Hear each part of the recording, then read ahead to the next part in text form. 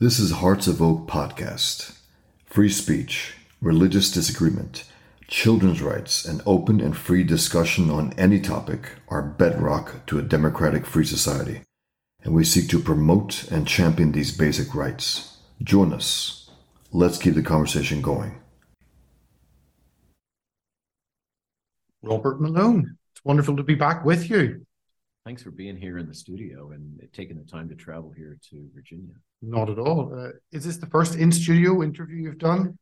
Yeah, since the studio's been set up, I've done a bunch of hits, obviously, broadcasting directly, but not having somebody here in the studio. Okay. Very early, before we had all the infrastructure, there was an interview for Epoch Times, but that'll come out in some future documentary, I'm told. I'm looking forward to it.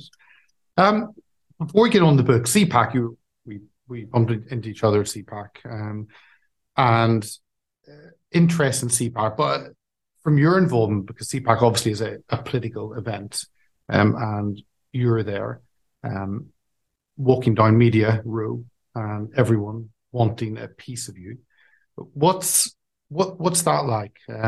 Everyone turns their head and everyone recognizes you. Everyone recognizes you. Yeah, it's especially at CPAC, perhaps more than almost any other venue. And This is my third time speaking at CPAC. Okay. So the first time was in Orlando, and that was a wake-up call. I had no idea that I had this level of recognition in the conservative circles. Yeah. CPAC is a funny place because it's people that are politically active, that are very committed to the conservative movement in the United States.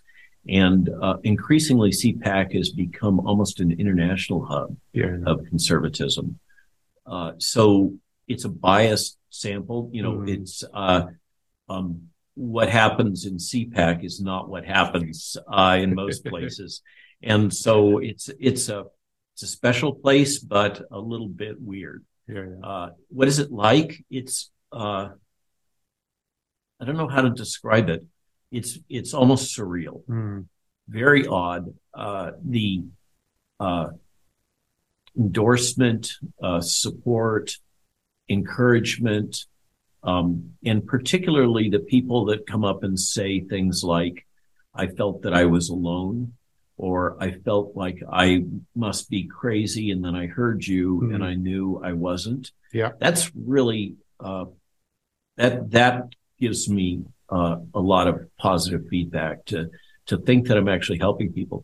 The adulation is a little weird, and I'm very wary of it. The whole cult of personality thing makes me very uncomfortable because I know how easily that can be perverted. And I also know that just because today this is happening, that has no predictive value of what's going to be happening a month from now, and it could all go away in a moment. And so I think it's important to maintain perspective. And what I try to do is focus on the mission and focus on helping people. If you stay grounded in a sense of, this term has become very trendy lately, servant leadership. If you're keeping, what I try to do is keep in my head that I'm in this moment because I'm providing value to people.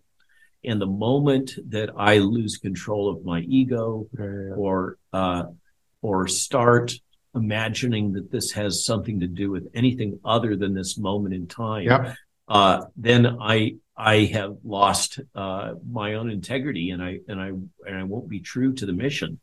So I try really hard to not let it get to my head. And of course, Jill does her best to make sure that I maintain perspective. That's one of the lovely things about having a long-time stable partner is they can keep you grounded. Servant leadership is not a term I would expect to come out of something like CPAC. That political, that the lights are on, it's showbiz, and even listening to some radio interviews and the level of respect and I guess, adoration that people have for what you do. And yeah, it's a little weird. Yeah. There's a kind of a folk hero aspect to it. The tension for me is that people need role models. Oh yeah. And they kind of need heroes. Yeah. And this all gets wrapped up in the Joseph Campbell hero's journey narrative that surrounds all of us. It seems to almost be hardwired into our DNA. And I'm very conscious that there's an aspect here that's recreating the hero's journey, including the trials and tribulations and the time when the hero goes into the unknown and has to come out hopefully with wisdom that they can then share it. I mean, this is the hero's journey as laid out by Campbell. And I find myself unconsciously recapitulating that. And I see it in many of my colleagues. But it is so easy, because I see it again and again, for people to get wrapped up in a sense of self-importance. And the other one that can really compromise people's perspective is all of us have set aside our careers. All of us have in all the way down the laborer that has had their income compromised because of lockdowns. Everybody has had, well, except for the elite, right? We've had this massive upward transfer of wealth, but for most folks, this has been really hard times. And so it's natural to want to make a buck to recover. For instance, if you're a high profile physician and you've lost your practice. And so that siren song of making money and doing things to make money can easily lead you down pathways that you may not be aware you're walking that road until suddenly it's got you. And I've seen that happen also. And I'm really, Jill and I have been very, very conscious of that risk. And this is why in our Substack, we don't charge. People can voluntarily pay, but we make the information available to everybody. Yeah, it would be really neat to have 300,000 paying subscribers. Number one, that would never happen. And number two, it's contrary to the mission. Yeah, I'm not Joe Rogan. Memo to self. I'm not Joe Rogan. So I think it's hard, but super important to stay focused on this moment in time and this mission of trying to help. Hence the servant leader mission space. Because if you don't, it is so easy for all of these forces to corrupt you. You have people, wanting to touch, wanting to shake your hand, wanting to engage with you, wanting to be your business partner, wanting you to do their podcast, come on their show, and all of this gets monetized. It's a little bit of a weird transactional relationship, not in your case, but with many podcasters. Like, there's been an estimate that the net value of my appearance on Rogan, which I was very glad to do, it got information out, it had an impact on the world. But for Spotify and Rogan, it was worth a couple $100,000 based on the number of hits. They have these simple equations. And when you hear those kinds of numbers, I didn't get a couple 100,000. I didn't get Zed, right? I paid for my trip down there, right? But there's money at play, and there's all kinds of forces that are really easy to get lost in. And I think that's a challenge. That's the problem I have with moving through spaces like that, like we were talking about CPAC, is all of this comes at you, and it's useful if you are seeking, if your objective is to build your brand and to monetize it. it's a window of opportunity if that's what you want to do. But as I'm saying, if you go down that path, you quickly find yourself making decisions that will compromise they'll compromise your objectivity and your genuineness. And I think that's the key thing that I've learned through all of this is people are just craving genuine. There so much is synthetic in their world. Oh yes. And particularly in the media. I have somehow, together with Jill, found ourselves, because of a set of circumstances, a very odd set of circumstances, in this weird position of being able to influence the tide of human events in some way. And that's a gift and a burden. Can I ask you a different question about your book that you haven't got asked before, Mike? That's do. the difficulty. It's Lies My Government Told Me. We'll touch on the better future coming after. And just before Christmas. And I thought it was a very large book. And then I thought, actually, it's probably very small for Lies My Government. That's the criticism. It should be as big as the Encyclopedia Britannica. It was actually twice that size. Okay.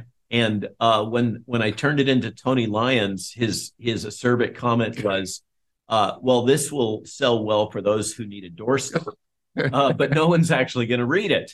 And so they went, to their credit, Skyhorse and Children's Health Defense pulled together a team that just went on a marathon editing effort because everybody wanted to get it out before Christmas.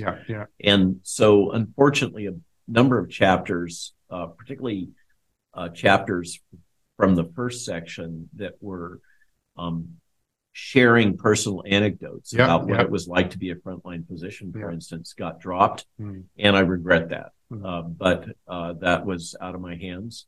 And then some of the other chapters got condensed. And then the one that was I could never properly rewrite was the one about mRNA, because for me it's all so technical, and it was, I kept getting this feedback: nobody's going to read this, and anybody who does is not going to understand it. And so I'd make an attempt at a rewrite, and then I would get the same feedback. So eventually, what happened was that somebody from Skyhorse had to step in and rewrite that chapter and kind of make it easier reading. Tell me about getting it. Tell me about getting it published. I didn't dare have to hold it up. I held it up and it wasn't in. But I mean, there are a couple of questions. One is why write it? Because there's a lot of information out there, and you were already doing lots of media work, so you're getting the story out. But you decide to spend. I mean, it's never done this, but I assume it's a heck of a lot of time. It's about a year that together for Jill and I. Okay. So the genesis of the book. And this was pre-Substack, so it was fine. You were it was so that's this is intimate. This is woven into the Substack story. Okay. So I'm asked by Tony in Skyhorse and Bobby Kennedy to edit Bobby's book, The Real Anthony Fauci, for him. Oh yes. And that was an earlier draft. And that was a heavy lift, both time-wise and psychologically. For me, I thought I had known a lot about Tony Fauci. I've lived with him my whole entire career. I've been younger than him, but he's always been the big kahuna in infectious disease throughout my entire career, starting from the earliest days when the laboratory where I cut my teeth was working on an AIDS vaccine back starting in 83. And that's a whole other conversation. So I thought I had known, because I sit on these study sections in the office study section chair. I spent a ton of time hanging out in NIH and dealing with their stuff, and thought I knew a lot of the inside scoop on the way things are. But after the first read on Bobby's book, I was depressed for 2 weeks. It was just like, oh my God, the burden of just becoming aware Yeah. of how deeply corrupted everything is. And then that they liked my detailed edits that were not just content, but also I'm a reasonably good editor for language. Yeah. And then they wanted me to edit it again with the next version did. And then after the big scrum and rush to get it out the door, Tony Lyons asked me to think about writing my own book. Right. And Jill and I talked about it. The problem is there isn't much money in publishing a book these days. Sure. And so we said, well, naively, what would the advance be? Yeah.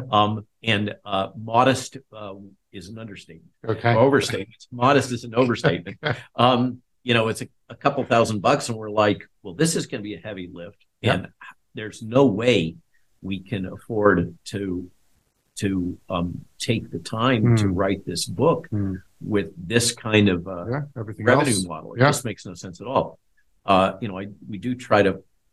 had to live on the edge forever and run our small consulting business, and we're very attuned to cash flow, as probably you are too. Oh, yes. People listening. Oh, yes, we all are. Right? And so around that time, Steve Kirsch, this is before the Rogan hit. Yes. And I was still on Twitter. Did you have the Black Horse interview, the three of you? Did you have that interview with you and Brett? And was that before? Yeah. Rogan? So after, it was way before Rogan.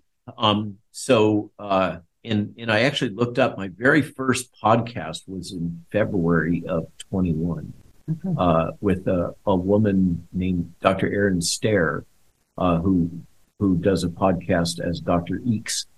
And my very first podcast, it turns out, was about antibody-dependent enhancement and the vaccines. So that's a kind of historic marker. Yeah. So we'd already done the Dark Horse thing, okay. Which was kind of a breakthrough. And Steve calls me up one day. Steve Kirsch can be very effervescent at times. Had him on once, enjoyed it. Very enthusiastic guy. Yes. And he's like, and he knows that I've essentially destroyed my consulting. You're set fired. Yeah.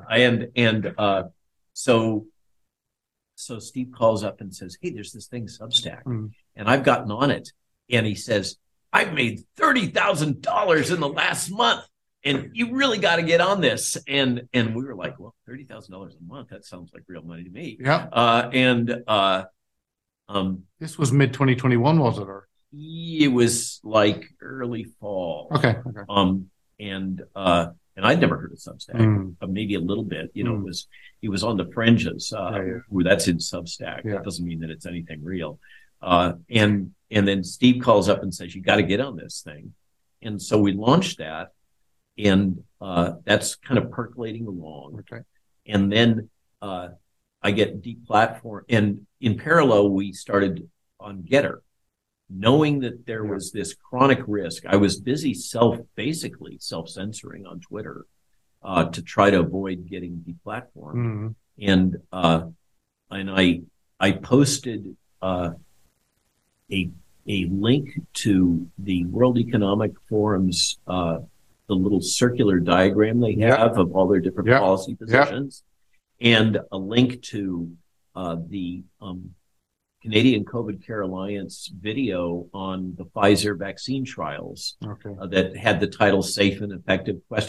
Yeah. And I still think it's a fantastic video, covering all of the nuances that were known then about the Pfizer trials and the misrepresentation and the deleted data and other things. And suddenly, about 2 days before I go on Rogan, I'm deplatformed from both LinkedIn and Twitter. That was the third time I was deplatformed from LinkedIn. Steve Kirsch had Buddy, who is a vice president at LinkedIn, who saved me the prior two times. And I have personal correspondence with him. Yeah, because it's all a Microsoft project. And so I'm already on Getter. I get deplatformed on Twitter and LinkedIn just before the Rogan hit. Rogan rushes the release, accelerates the timeline. So like 2 days after we did the hit, he dumps it on New Year's Eve of 2021. Right? Is that right? Or is it 20? Yeah. 2021. Yeah. Yeah. Okay. Yeah. On New Year's just over a year ago. New Year's, yeah. And the Substack subscriptions and the Getter connections just go boom. And I've never seen anything like it. And suddenly we're launched. Yeah. And so it was a kind of this cascade of events that there's no way I could reproduce it. It was just, like a lot of things, being in the right place at the right time and having things put in place. And then we were approached about writing the book. Okay. And perplexed about how to do it.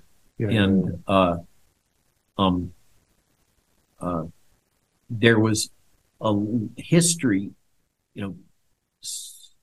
century or more ago in British literature, a lot of things were serialized in the kind of like local little publication flyers that would be circulated in London, that.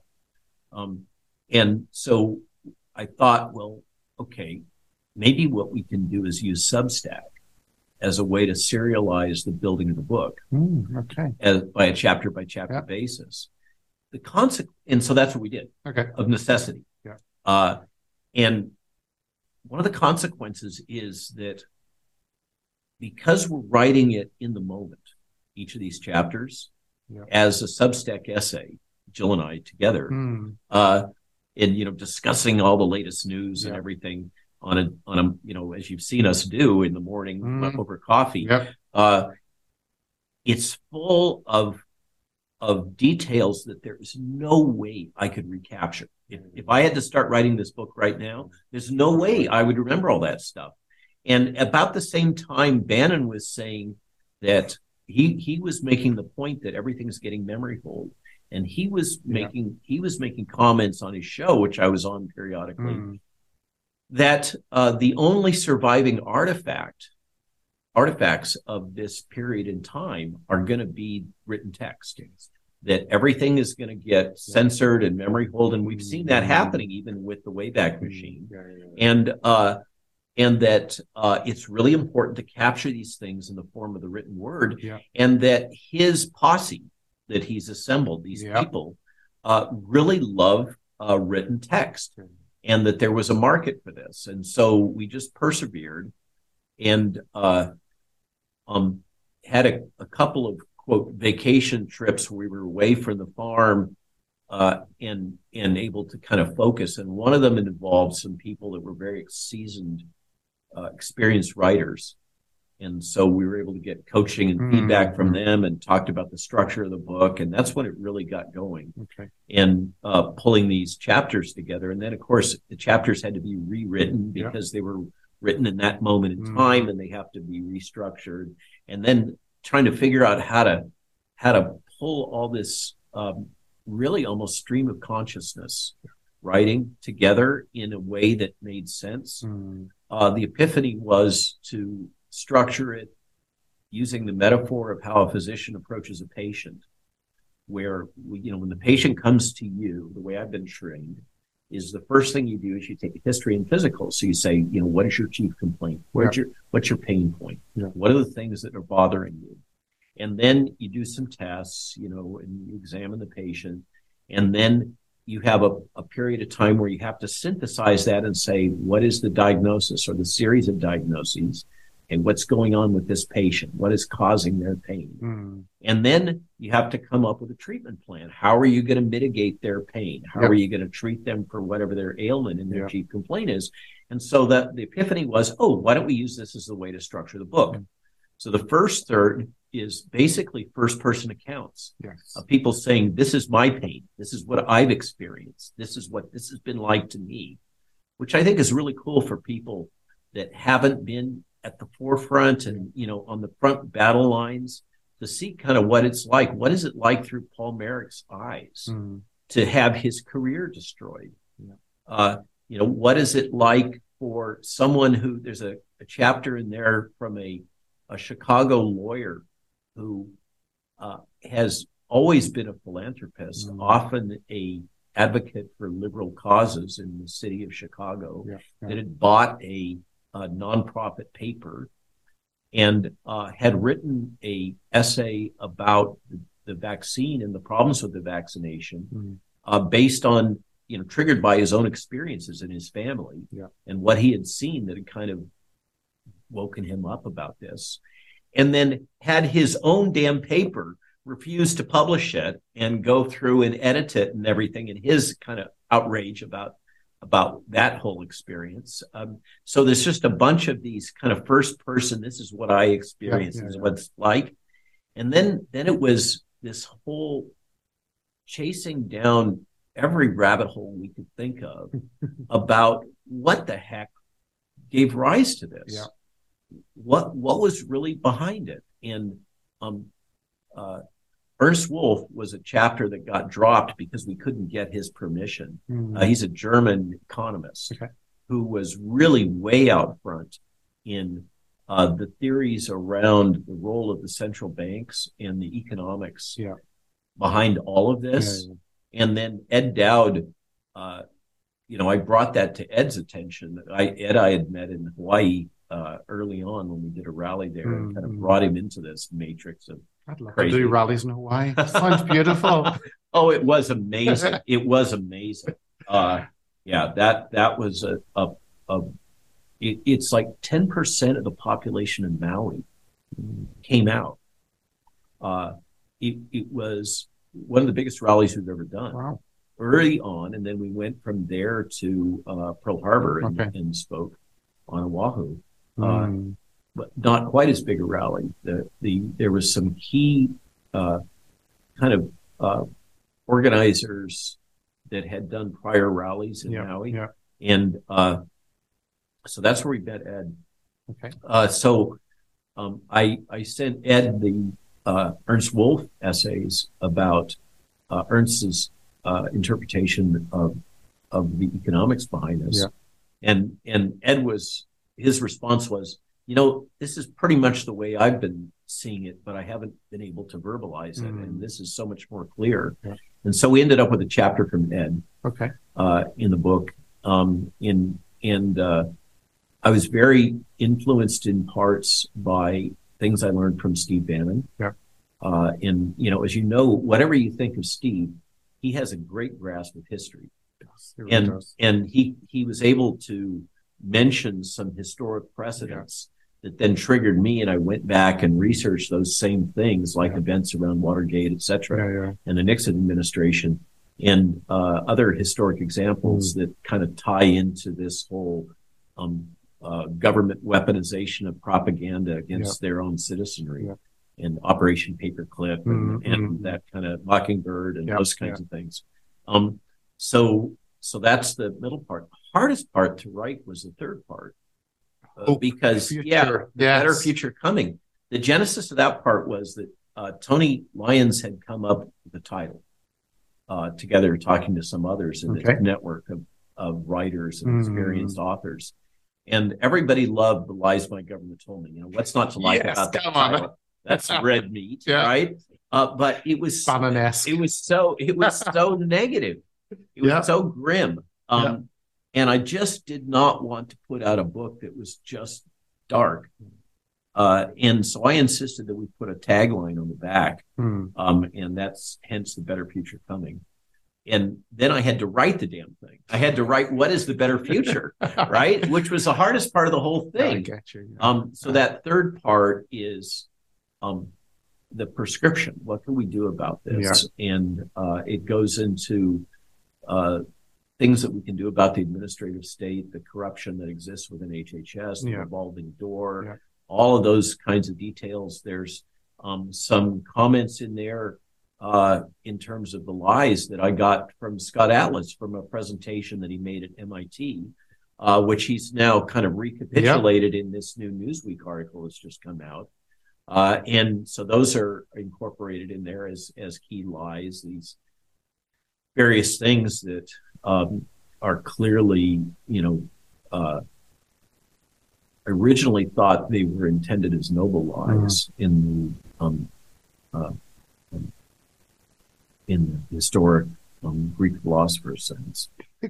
Can I, because what is it like to be so vindicated? Because you've spent the last year putting this together, and this was all happening before the great reveal, and we'll touch on that in a little bit. Over the last couple of months, you were already doing the hard work, and then as you're putting this out, you're realizing the media are beginning to admit and catch on. So what is that like for you to put together something like this, and then for the media who have attacked you continuously to say, well, you're right. Not admit you're right. No, they don't say you're right. No. They never say that. No. Yeah. So I wrote an essay about that in our Substack. It's one of our most popular. I think the top one is about this being the greatest experiment in human history. Human experiment. But and another one of the top ones is my open letter to the Canadian truckers. But my essay on what is it like to be vindicated basically makes the point. In many ways, I would prefer I wasn't vindicated. It would have been a lot better if I was wrong.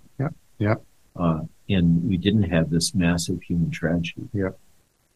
And it has been hurtful. You can't deny that. To be defamed by the fringe conspiracy theorists, some of whom you thought were your allies, as well as by corporate media, both sides, is not a lot of fun. And there's been times when I've been frankly suicidal. I have, to be honest.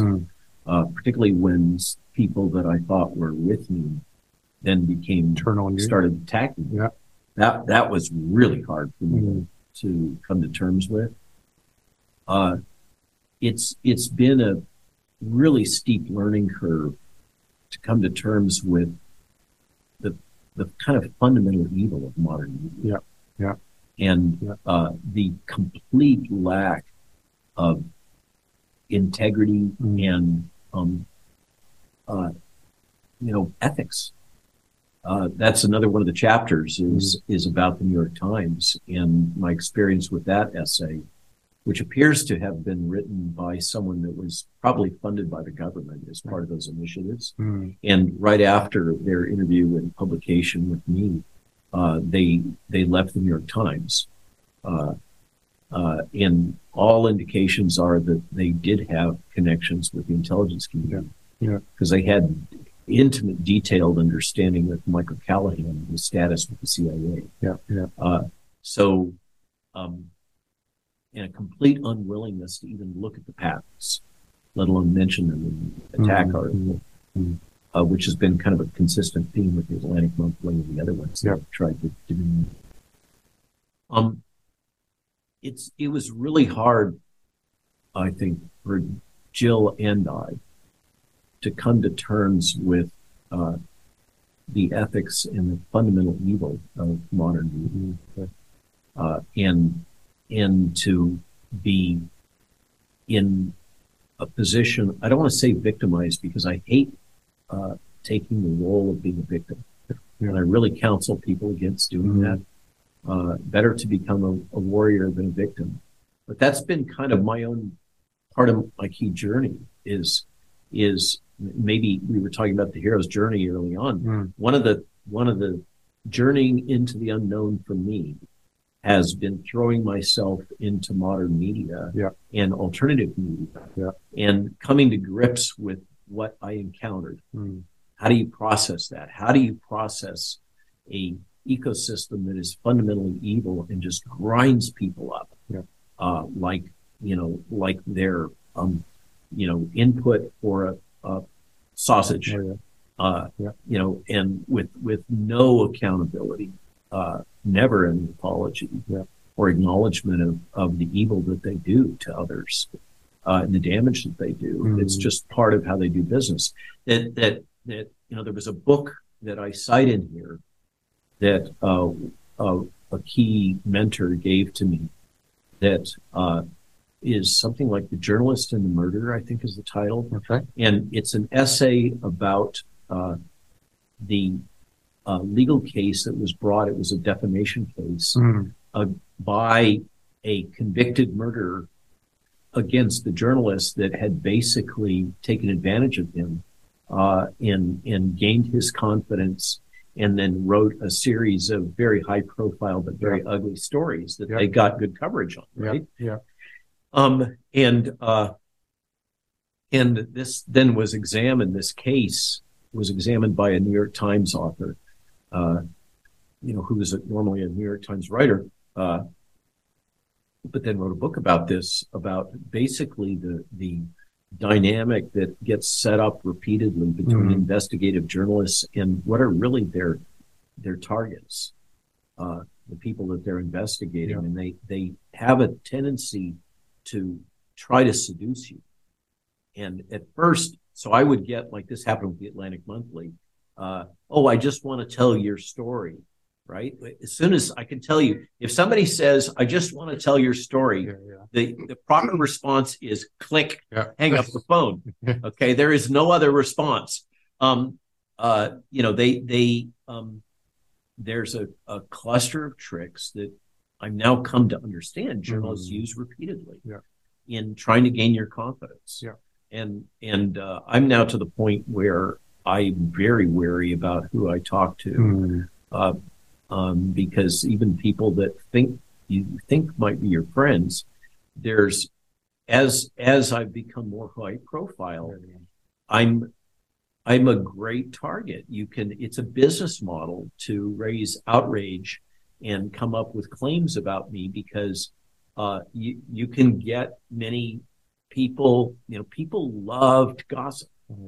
And so anything that they can gossip about, they'll latch on and they'll get clicks and views and subscribers and all of that, very dark. And it's really just a version.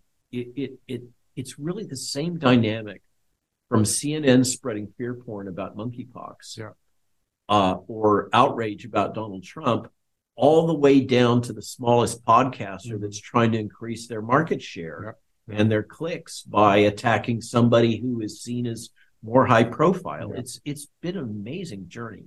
So I don't regret it. I would do it again, was the conclusion of my essay. And it has been extremely painful, and it was worth it. You're probably going to have to do an updated version, because the information is continually coming out. And what you've done is a snapshot of the information available. That contains changing. And this article in Newsweek by Scott Atlas, he puts down his 10. For you, as you were going through the lies, I know you said it was the better future coming was difficult, but the lies are the dark part. When you were going through that, were there one or two that you thought, actually, that was the lie it all was on, or I wasn't expecting that until I really delved deeper, or kind of stuck out with you? So a bunch of them. So the whole thing is a cascade of what? That doesn't make any sense. I don't get it. I thought that was a conspiracy theory, right? It just gets worse and worse. Yeah, it does. The deeper you go. Yeah. And it's the metaphor is the one from Shrek. You recall ogres are like onions. They have layers, right? Yes. That whole storyline, which is profound wisdom. Yeah. All of this stuff has layers. And the shedding of one's naivete occurs in layers. And I'm not sure that I'm down to the stub yet. There's still things that you think that the world is supposed to be fair and right and good. If you've been brought up a certain way, and then you encounter this stuff. So was there one of the big ones was early on, I had a film crew come here, and They were people that had actually traveled. One of them traveled with Trump to Davos. Okay. And they kept talking about the Great Reset. Mm. And I was really wary of that. I was like, I don't know anything about this. I don't go to Davos. I really full on conspiracy. I don't want to comment on this. I was trying to be nice to the film crew. And let's just stick to the things that I do know and talk about the jabs and technology and stuff like that. Mm. And then, truth be told, I was kind of brought into the sphere of influence of Children's Health Defense. And I think they were a little wary of me. Was I the real thing? Was I controlled opposition? All that. And so Meryl Nass and Mary Holland came down to visit us here on the farm. And, spent a couple of days up at the house where you're staying right now. And Mary kept talking to Jill and I about this Great Reset and Klaus Schwab and the World Economic Forum. And afterwards, after they left, Jill was like, well, I like them, but I don't know, this Mary Holland, she's pretty far out there with all that. Oh, yes. But at that point, we had enough respect for them. We felt like we had to look into it. And Jill found the book, The Great Reset, on Amazon as a paperback and got that, and we read through it. And it was just the logic there was squishy at best. It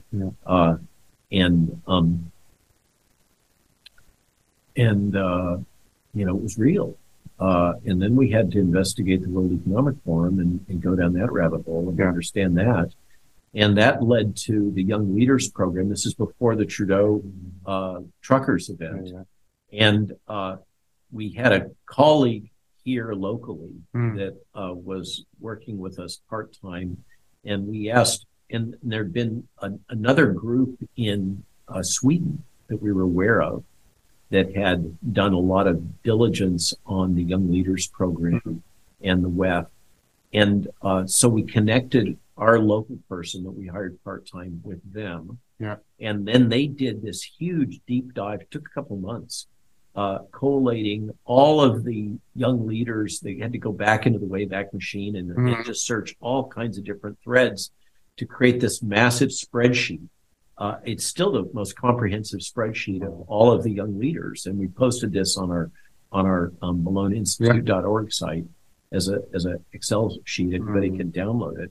And search by industry or nation state or person's name or whatever, and find when they graduated, who the other people were in their class, what industry they're in, and all of that. So it's all there.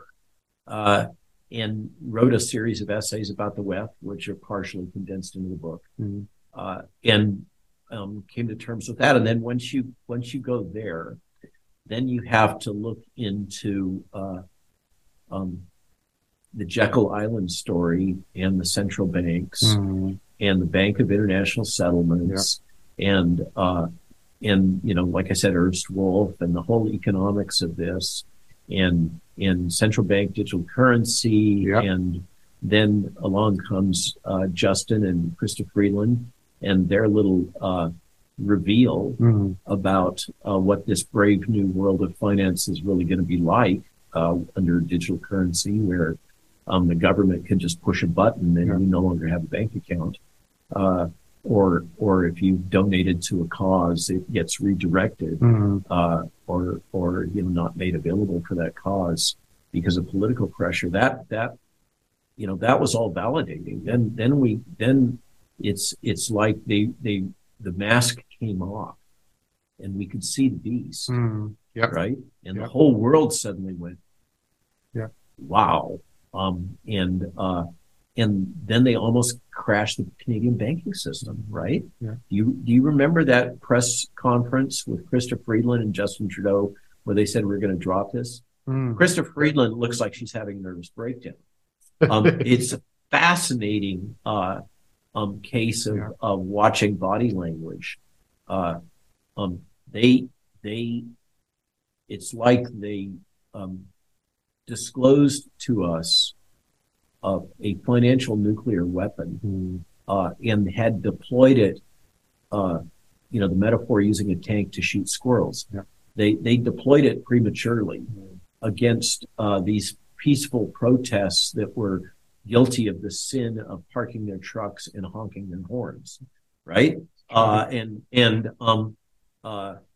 for that sin, they decided this was the moment to show the whole world that the Canadian banking system was not a secure place to deposit your, Chinese money. Yeah. If you're a Chinese heiress or whatever, right? It was no longer a safe harbor. And then the whole world kind of went, oh, if the Canadian banking system isn't a safe harbor, what is? I think I've heard people say it was the greatest advertisement for cyber currency in the history of the world, right? For Bitcoin. So it's been a long, strange trip for sure, to quote the Grateful Dead. And another book.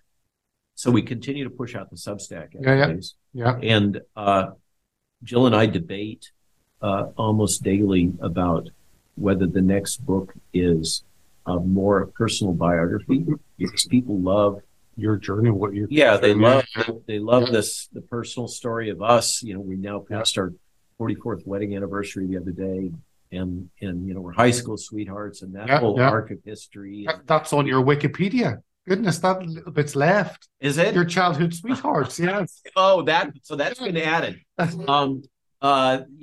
apparently, I haven't looked at I got so fed up with Wikipedia, and Jill's head just explodes whenever she sees it. So we just try not to look at it because it's been so highly edited. And the fascinating backstory to that is that a lot of that editing has been by a person called a sock puppet by the name of Philip Cross, which there's another wiki that most people don't know about called Wikispooks. Okay. So that's a good tip. Always good to check out Wikispooks. Yeah. When you're dealing with the 77th Brigade or yes. Or any of these names, because it's an archive of the whole intelligence community globally that people have built. It's another wiki. Yeah. And they have their opinions about me too, but if you look up the Robert Malone page on Wikispooks, they go deep into who Philip Cross is.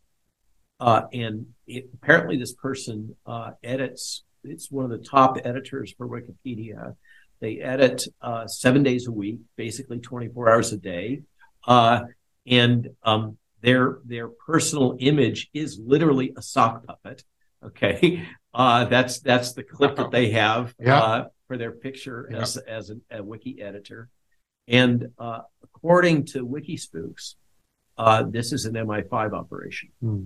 And it's just a pseudonym for a group of people that have been, they edit. I'm now to the point where if your Wikipedia page has not been raped in this way, you're probably not trustworthy. Not completely.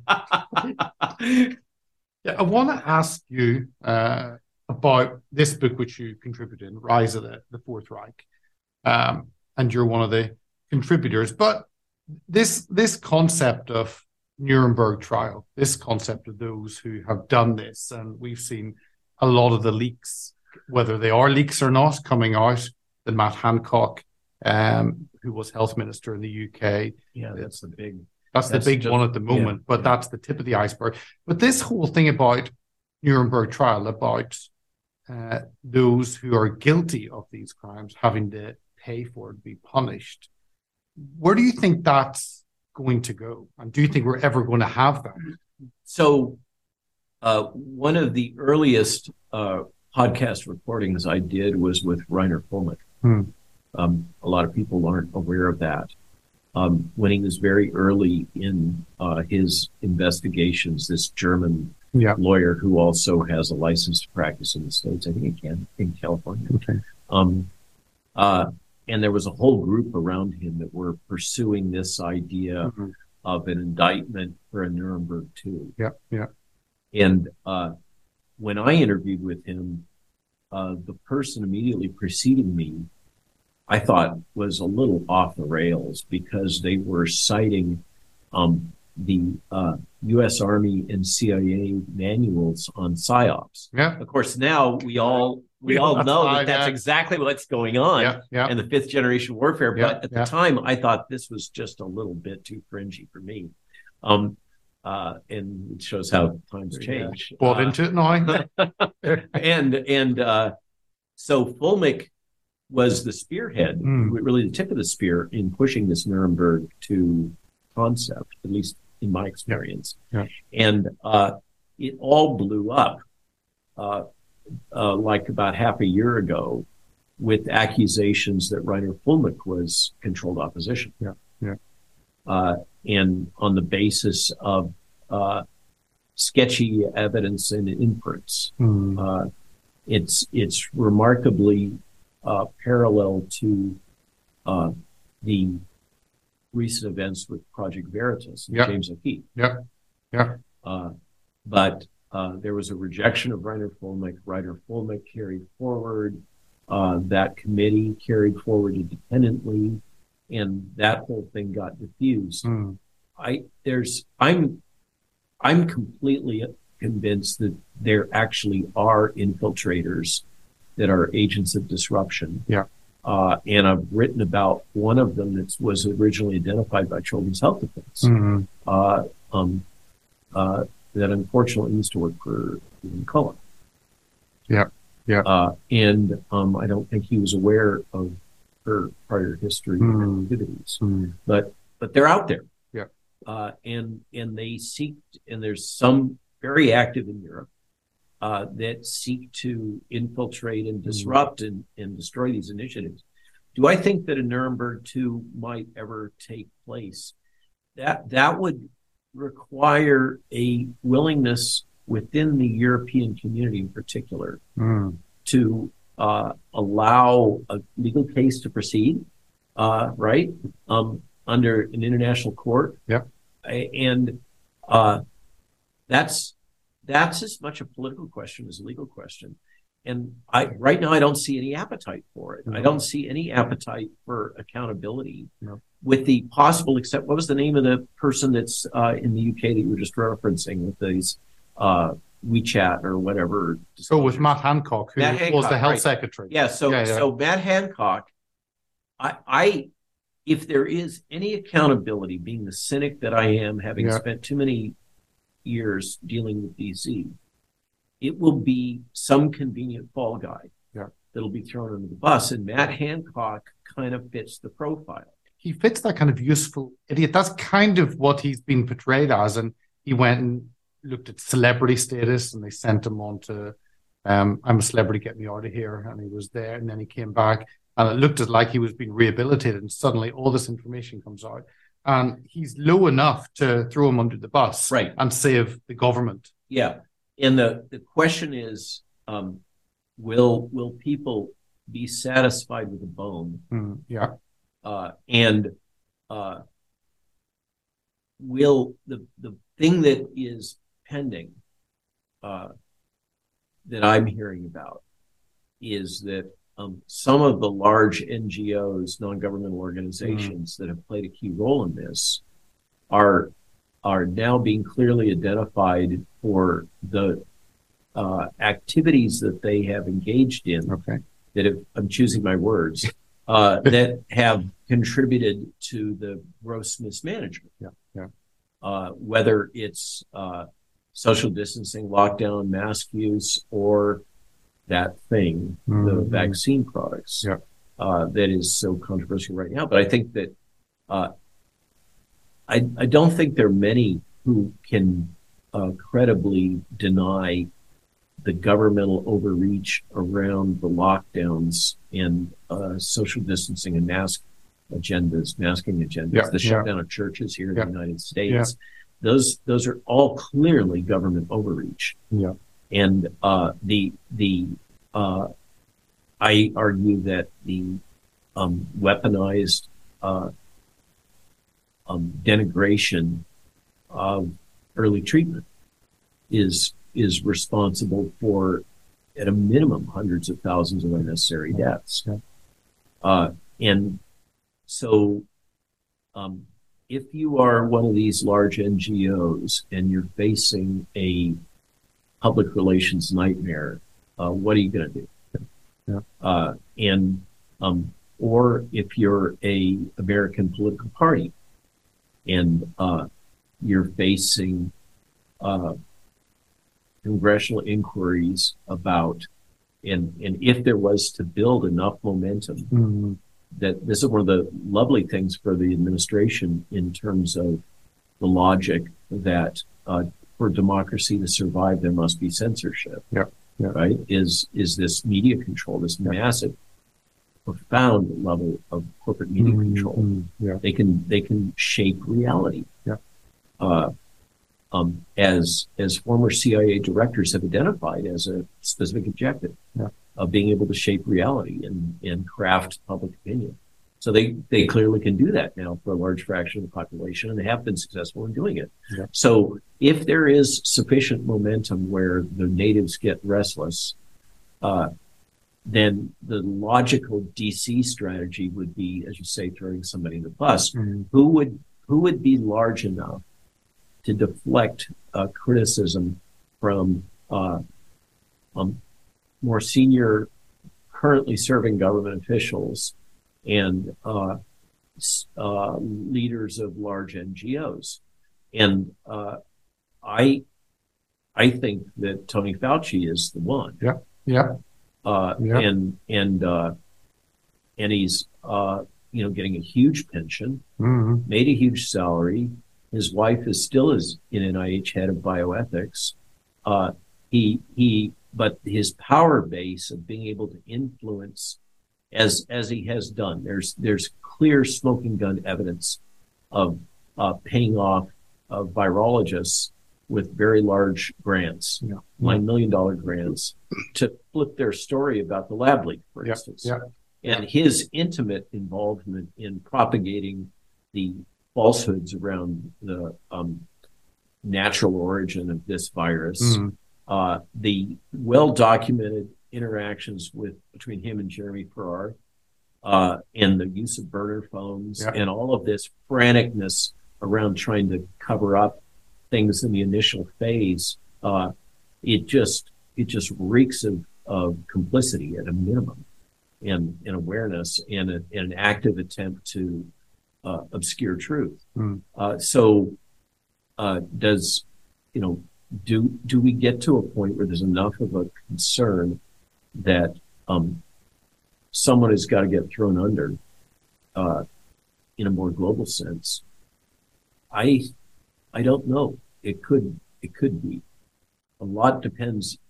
My sense is there's more anger brewing in the EU than there is in the United States. I think it is a funny way the United States has become so jaded about their politics that there is a kind of a numbness. Of course they are manipulating things. Of course we can't trust them. Of course they have lied to us. What else would you expect them to do? And everybody just kind of passes it off as, normal business practice in DC, and the kind of normal kabuki theater that DC is famous for. But I'm hearing in my brief travels that I'm always susceptible to confirmation bias. Being around people who are activists or are awake, then it makes you think that everybody is. But because in Nuremberg, you had everyone. My worry is that there be a couple of medium to lower profile figures or maybe one person, but being to Nuremberg, I walked around and looked at the museum there, all the talk of the trials, and it was to punish those who had committed wrong. It wasn't to punish one person and use them as a scapegoat. Everyone who did wrong, and I want them all punished. So I don't know if we'll get to that point. I think they'll get a pass. Except the people that are guilty it's such a large group. I know. And we don't have, one of the things, the dynamics in Nuremberg 1 is, victory is, history is written by the victors. Right? And so we had the Allies doing the prosecuting. And the vanquished were the defendants. here we have the world leaders are the guilty, right? Who is the equivalent of the conquering allies? There's nothing like that. There is these transnational organizations and the capital behind them, and their various organs of influence and control, and they're all still there. They're all still fully empowered. Why, I don't see how we end up with an environment where there is political appetite for accountability. Unless, and that was my point in the Carleton Club to the conservative MPs was if you don't release the pressure functionally and acknowledge the harms that have been done and seek to provide compensation and restitution and some pathway to recovery for the harms that have been done economically and physically, medically, you risk an upswelling of anger that you cannot control. And the longer you postpone it, the higher the probability that there is going to be some abrupt event where people's tolerance is exceeded. And there seems to be the belief that we're never going to reach that because we have so much control over information that we don't have to worry about it. We can completely control the narrative, and there's no way that we're going to be able to be held accountable because we'll just find ways to diffuse it or deflect it or whatever. And I got to say that the data suggests they're right. Right. So I don't know. That's why I've been trying so hard to message, and it's a tight wire for me because of the accusation that I'm controlled opposition, to try to use, you were talking earlier about the kind of burden of responsibility of having this level of profile and recognition, and my desire to use it for good and to use it for healing. And our society has been torn asunder. There's no hiding that by the events. And if the more that people become aware of what has been done to them, the more likely we are to have social unrest and disruption and all the consequences of that. Do we want revolution? Is revolution a good way to change? Is revolution an appropriate response to, because a lot of people want it. They are angry and they want to fight and they want to punish and they want to hate. The hate level is just so high, and it's like a monster. That's why I love the Yeats' The Second Coming. The beast slouching towards Bethlehem to be born is this upwelling of hate, and it is slinking along looking for a target, and I don't think that gets us to the better future, right? And I, if anybody understands how sucky it is to be subjected to the propaganda and the attacks and vilification, would be me. Not belittling anybody else, but certainly I've experienced that in its full glory. And I don't forgive my persecutors, but I don't hate them. Somebody early, I've had so many people counseling me, hate the process, don't hate the individual. Hate the culture maybe, but don't hate the person. Hate the sin, not the sinner. Yeah, exactly. Right. Okay. A lot of this does come down to people who wish in a strange way. And all the all the logic of evil and and the, many levels of hell and all those metaphors. So I can fully understand people's pain and anger about having to do with how they've been treated.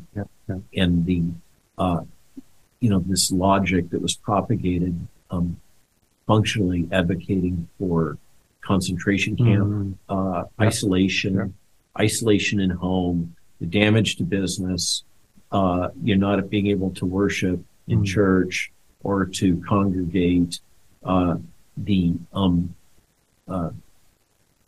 direct targeting. This is an epidemic of the unvaccinated. The unvaccinated are responsible for killing your grandmother. The children, unmasked children, are responsible for killing Granny. All remember, and that's one of the things that's in the book that's captured as one of the Easter eggs for the aficionados, is the Yale University prospective randomized clinical trial that tested in 10 separate randomized groups messaging for what would be most effective. Essentially, they clinically tested the propaganda messaging for before they ever had a jab, before they ever had a vaccine. They tested the propaganda messaging that would cause you to be most likely to take a vaccine and to convince other people in your social circle to take a vaccine. Okay, they tested that through a prospective randomized clinical trial at Yale, which it's not disclosed who funded it. Okay, it's like 600 people. That's not a cheap date. Okay, a 600 person randomized clinical trial with a 6-month follow-up is a minimum of a few million. Okay, could be more than that, but it's not a cheap date to run that study. Somebody dropped a lot of money on Yale to figure out the right propaganda messaging, and it's from that we get the stuff that you saw deployed on CNN with Sesame Street and Big Bird, right? Was all pre-tested. Okay, and what it is, if you unpack it, is it's surreptitious advertising by the government for a unlicensed experimental medical product to be deployed in children. I mean, if you go 40,000 feet, look down, unpack it, the stuff that's been done is obscene, and it certainly merits anger. To be told that you're responsible for somebody else's parent's death is grossly irresponsible, and it's violent. It's violence against people, and it's totally understandable that they're pissed off and want retaliation, want that Nuremberg, want to see people, hanging from trees. And the problem is that if you, number one, that kind of anger will just destroy your soul. It will just corrode you. It's like acid. And the other problem is that if you keep that anger inside of you, you can never reach those people that are in that persuadable middle. And, those that are awake, like those that we're probably just talking to, I doubt anybody else is going to listen to this. Those that are awake, we're basically preaching to the choir, are already convinced. So all we're doing is reinforcing them in many cases. And they may be 20 to 30% of the population. That is not a majority. Right? We don't win elections with 20 to 30% of the people. Somehow we've got to get, there's as Huxley, we were just earlier going over that video of Huxley from 62 in that interview, in which he was presciently saying 20% of the people are completely resistant to hypnosis. 20% of people can be hypnotized with a feather, basically. And the remaining 60% are in a gradient between those two. And he argues that this is good for society, that society needs some fraction of people that are easily convinced to go along with whatever the narrative is or the thing or that the society wants. And it's useful for society to have a fraction of people who are never able to be convinced and are always basically a bunch of stray cats going their own way. These are the libertarians. And then the rest to be in some spectrum. He makes a case that it's adaptive in terms of social organization, which is why it's probably there, innately maintained in adaptive balance. But the point is that those of us that are in the difficult to hypnotize and awake group aren't going to win if we just hate and hold anger in our souls, because we can never convince those that are in the persuadable middle unless we approach them with an open heart. I said repeated, this is lesson from years of consulting. No one will trust you if you don't trust them. No client will ever confer trust on you if you approach them from the base of assuming that they may be controlled opposition or whatever the thing is, right? This is the problem with the whole storyline of controlled opposition. I know of a high-profile person that leads a major bona fide anti-vax group, a very successful one, who makes the case that, well, at least those that are asserting that others are controlled opposition are thinking. So that's a good thing. And that it's adaptive to always be questioning whether somebody else is controlled opposition. The problem with that is that drives complete breakdown in society, because if nobody can trust anybody, then we cannot exist as a social group. Right. And the trust, I think, is the foundational thing. That's why it's so harmful when it gets broken in a marriage or any interpersonal relationship, right? Is, once trust is broken, the relationship is gone. The only thing you can have left after that is some sort of a transactional thing, right? Where you're doing business. But even then, that becomes exceedingly hard if you lose trust. So I think this is the problem that we now face, is how can we trust the people that have done this to us? How can we open our hearts? And that gets to this, as we were just saying, these fundamental religious and frankly Judeo-Christian ethic-based relationship guidance that we've acquired over millennia, whether it's divinely inspired or just the product of human society, collective wisdom over, millennia. Whatever it is, the idea that you have to forgive in order to heal. And one of the things, because I've had many times in my life where I've been hurt by people doing stuff. If you know my story of the origins here and my nervous breakdown of the Salk and all that, there's a lot of things I have to be angry about. And there are times when I have wished for revenge. But with the tincture of time and a little, wisdom from the living, I love the saying, the person who goes seeking revenge should first dig 2 graves. If you seek revenge, it will destroy you. You may or may not succeed in destroying your opponent, but you will definitely lose your soul. I think if we're going to heal as a society, even just to the simple transactional level of building a political majority so we can hold the bad guys responsible and try to make it so this doesn't happen again. Try to put laws in place so that we can't have government overreach like this. Try to change the laws so that we make it explicitly illegal to breach. We were just talking about Nuremberg, the Nuremberg Accord, Helsinki Agreement, the Belmont Report, the Common Rule, these fundamentals of medical ethics that have just been thrown right down the garbage incinerator, as if they mattered not at all. So casually we discarded them. Which was the thing that really, when people ask, what really red pilled you? One of the key things was this willingness to just throw away the fundamentals of biomedical ethics that we've seen. It's all justified, of course, because it was such a public health crisis that we couldn't afford the morality of following well-established biomedical ethics. I mean, that's the other thing about this, and Jill points out a lot, is we are paying for these public health officers. We're paying for these leaders that were supposed to guide us.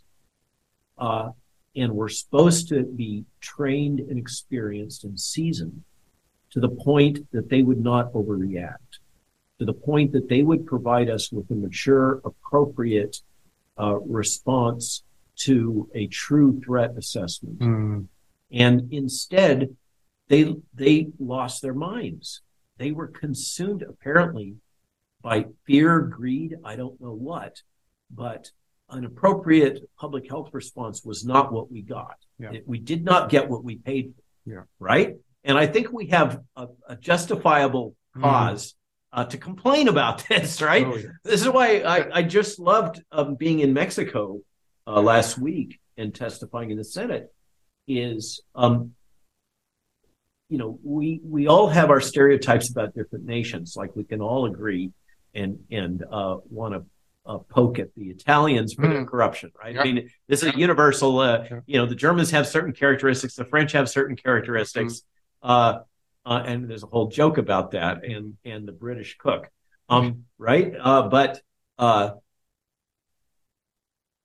But what the Mexicans are not supposed to be, by stereotype, a mature political organization. That's not the stereotype. And yet the government in Mexico, and the president in particular, saw what was happening and recognized that there was a lot of propaganda being pushed. And maybe it's, being a Latin American country that I don't know if you, in the UK, they know this little saying, poor Mexico, so far from God and so close to the United States. Right? There's wisdom in that, right? And so, Mexico has seen American shenanigans, United States shenanigans, their entire history, right? The truth is we stole California from Mexico. I mean, that's what we did, right?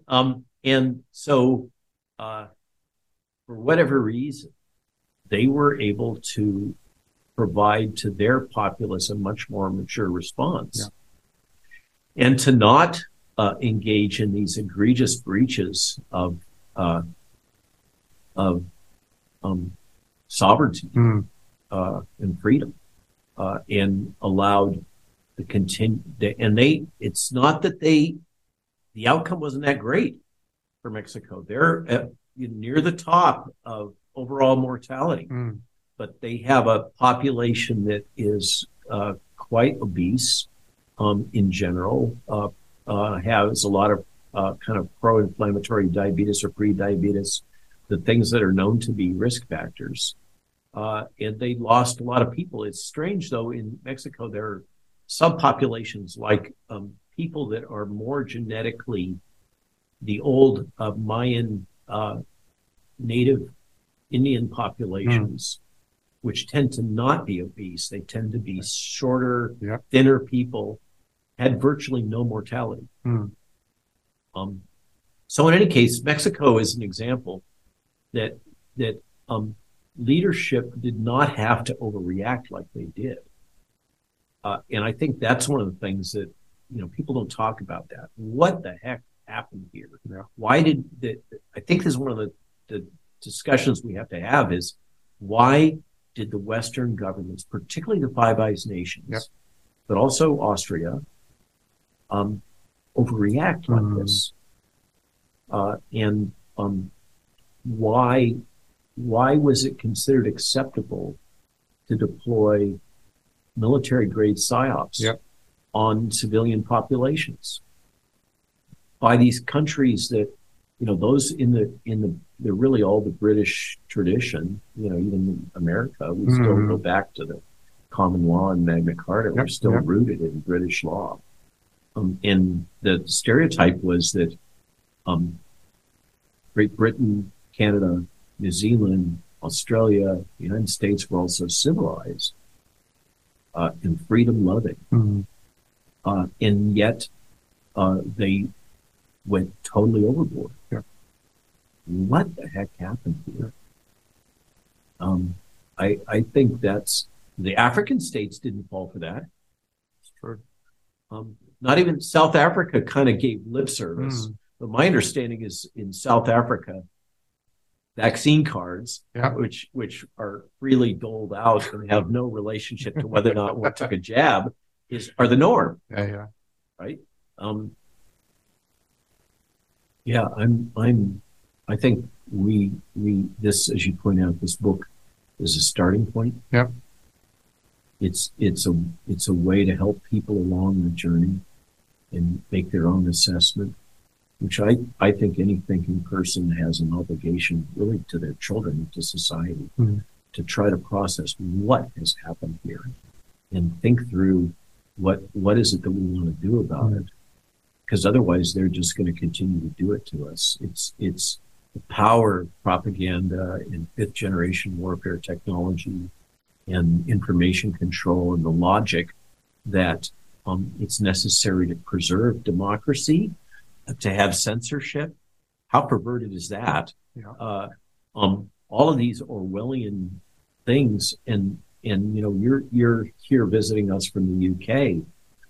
I think here in the United States and in the West in general, we owe a huge debt to British culture and British intellectuals.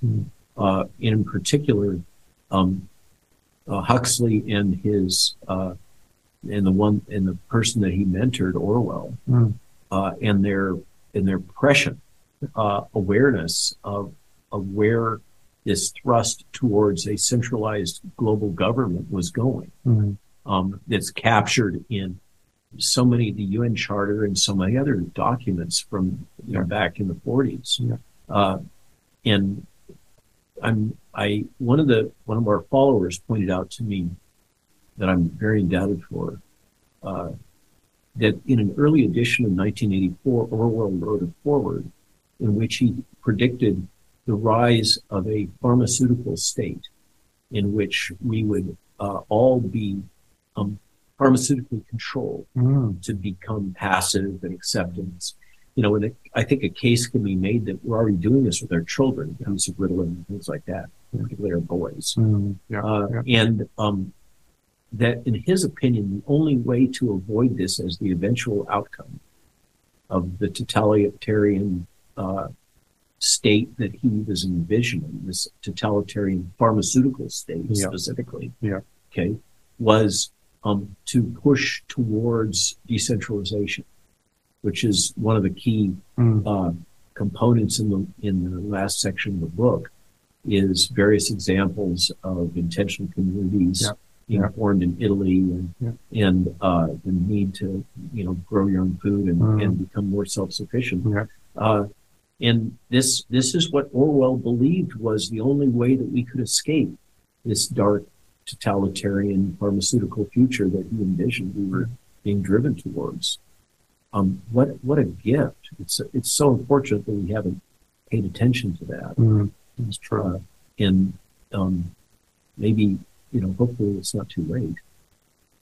Well, I appreciate you giving me your time in the middle of slotting into the middle of a hectic schedule, as I know you have all the time.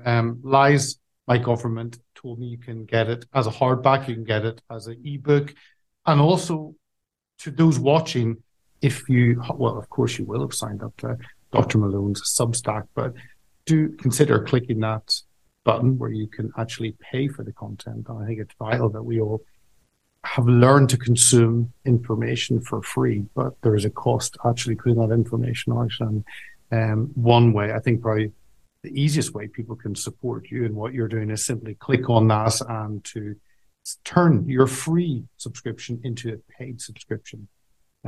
You may want to say that, but I can happily say that. I'm really poor at shopping for money. I'll shill for you. But thanks for saying that, and it has been fun, and thanks for coming and visiting.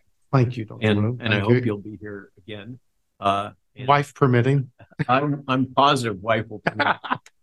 She as you know, my wife is a dual citizen, U.S. and UK. Yeah. And she always likes to have folks visit us or chances to interact with people from the UK. She just is like her native culture. So thanks for coming, and thanks also for your courage. You've been right at the forefront politically and in speaking out in a very challenging environment. And as I've come to learn, it's even more challenging in the UK than it is here in terms of the censorship and oversight and pressure from the government. It is, but you do, as you say, you do what you do. It's in front of you, and you learn from great mentors. Thank you. Very well. If you like what we do, sign up to our mailing list, donate, share, and subscribe to our many platforms at heartsofoak.org. Thank you for listening.